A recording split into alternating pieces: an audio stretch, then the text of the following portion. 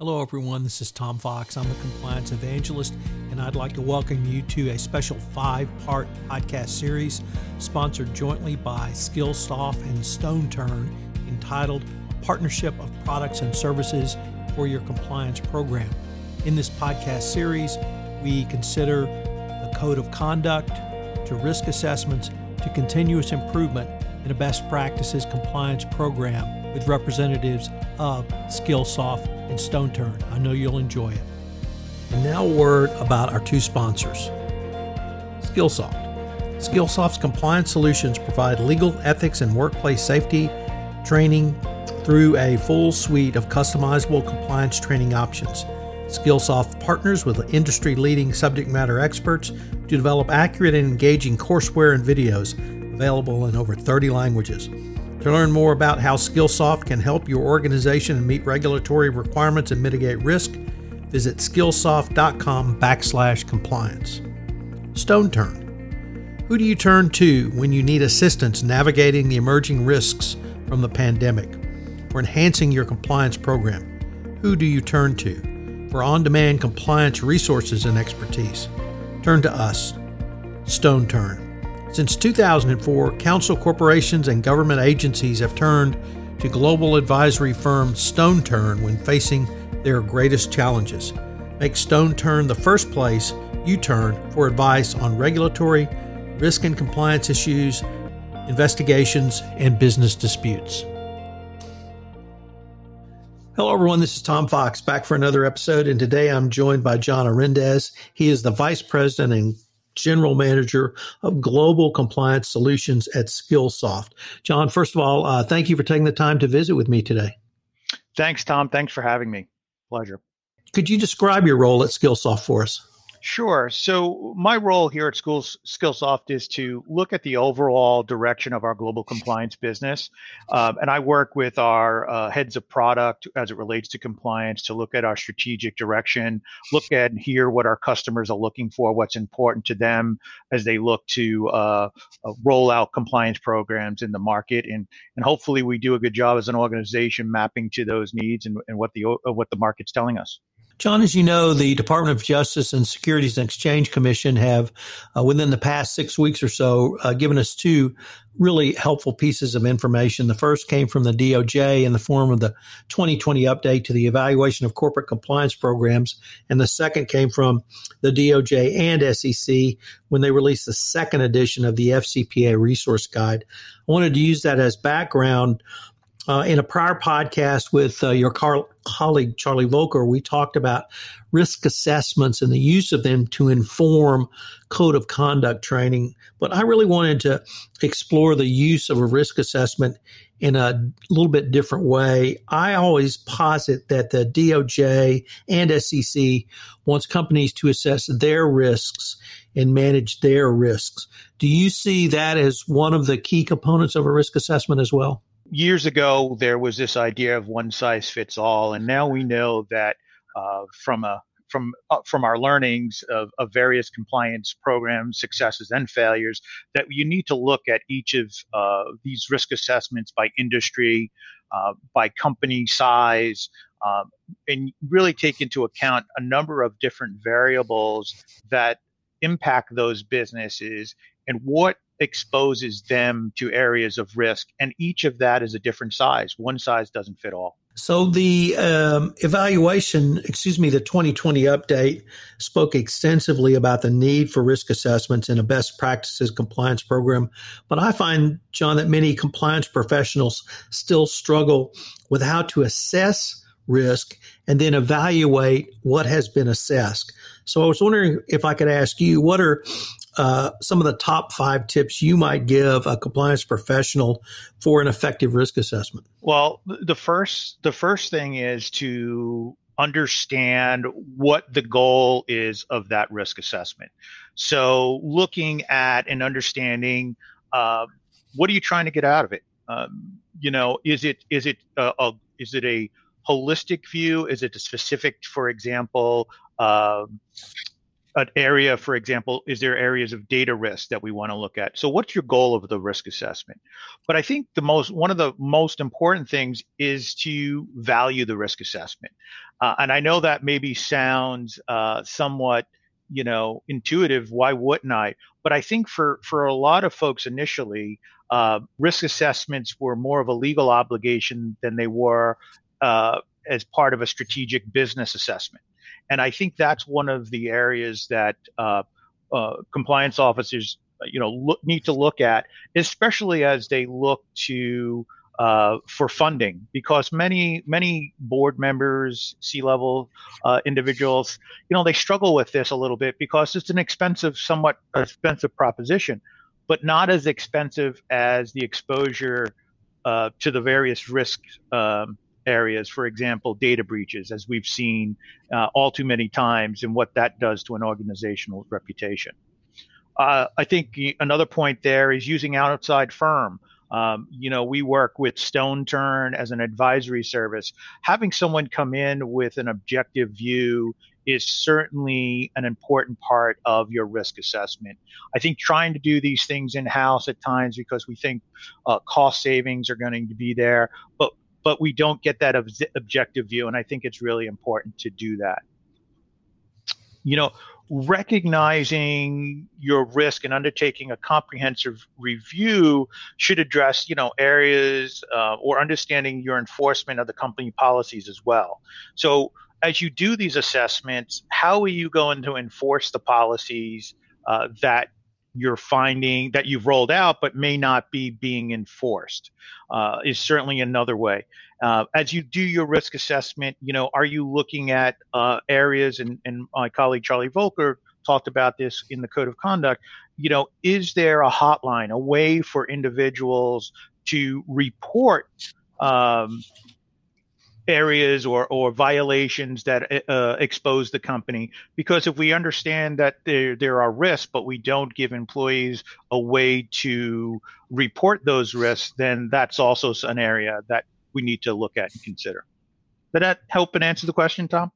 In this era of the coronavirus health crisis and economic dislocation, many of us are working remotely. You and I are recording this podcast remotely.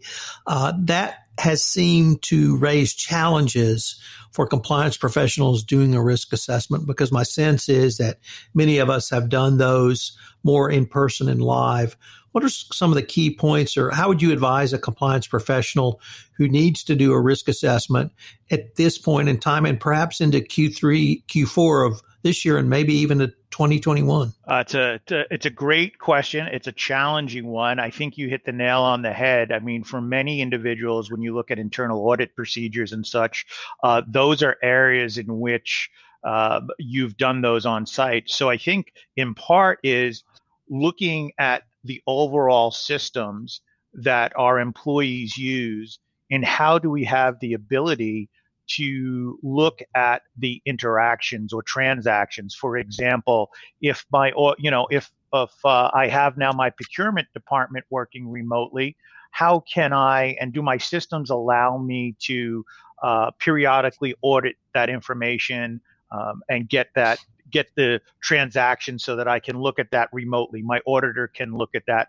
remotely. Share a personal story. My wife is an auditor, owns her own CPA firm, and does internal audits for companies. And what's interesting right now in this remote world is many of these professional auditors, in talking with her, have transitioned to having to go and log into systems and remotely and use more Zoom and technology. So is your organization, from an audit perspective, transitioning to this greater embrace of Zoom and other technologies that will help you identify some risks? So it's understanding your platform, it's understanding and looking at the embracement of technology and how you're using it. And that goes to, as we talk about technologies piece. So for example, I've talked to customers, they're asking, our data privacy content. How can we embrace, how can you help us educate our broader audience of users on data policies and procedures, not so much at a a very in-depth level, but a basic level of what's protected data, refresh our audience on what's protected, such as customer data. Those areas are keeping compliance officers up at night. How do I protect my employee data now that we're all remote? So it's really about looking at how does your platforms allow you to get to this information, extract data, and then analyze the data. John, we started off this podcast talking about companies assessing their risks. If I could now end with asking you about using the information obtained in the risk assessment to allow companies to manage their risks. Could you give us 2 or 3 key points that a compliance practitioner can utilize to help manage their risk that has been determined through the risk assessment process? Yeah, so I think it's one, and we talk about COVID as an example, looking at one's policies and procedures. I think for many companies, reevaluating that today, for example, the CDC guidelines, WHO guidelines, state guidelines, how are we managing that based on the risk assessment, and what do we need to do? So for lack of plugging a product a little bit here, Skillsoft offers a product called Certitude, which is a policy management solution that allows companies to easily roll out policies, but make those changes, especially in these rapid times of change and guidance. It's how can you get those out to the masses quickly, along with attestations and making sure your employees are getting that information in a timely manner.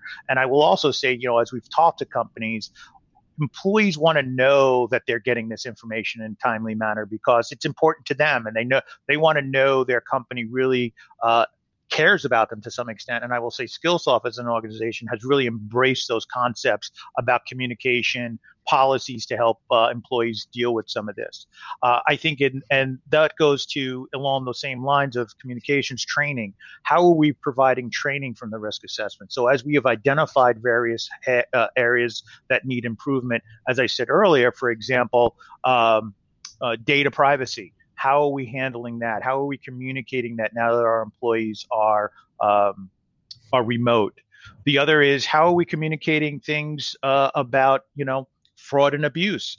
We know that as employees are not supervised, things may happen unintentionally that they weren't aware they could not do because they're working remotely. So how do we get that training out as a part of this? And then lastly, it's how do we report?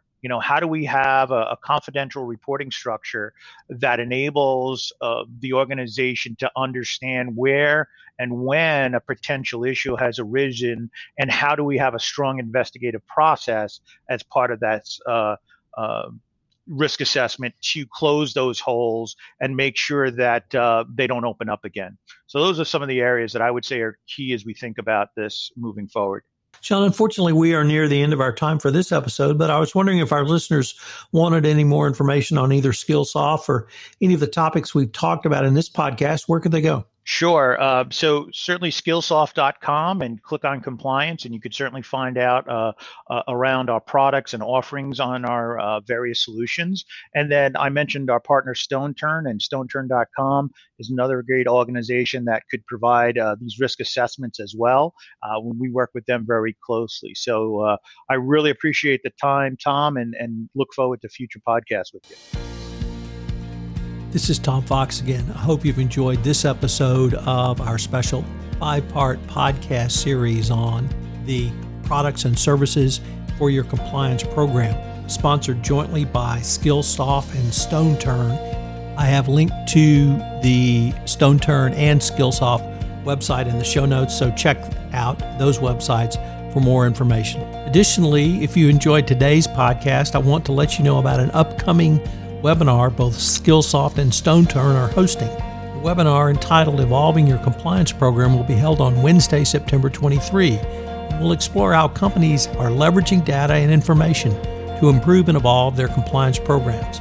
Check out the show notes in this episode to sign up, register, and obtain more information. I hope you will join us again for another episode of this special 5-part series, which is a special production of the Compliance Podcast Network. Thanks so much for listening, and I look forward to visiting with you again.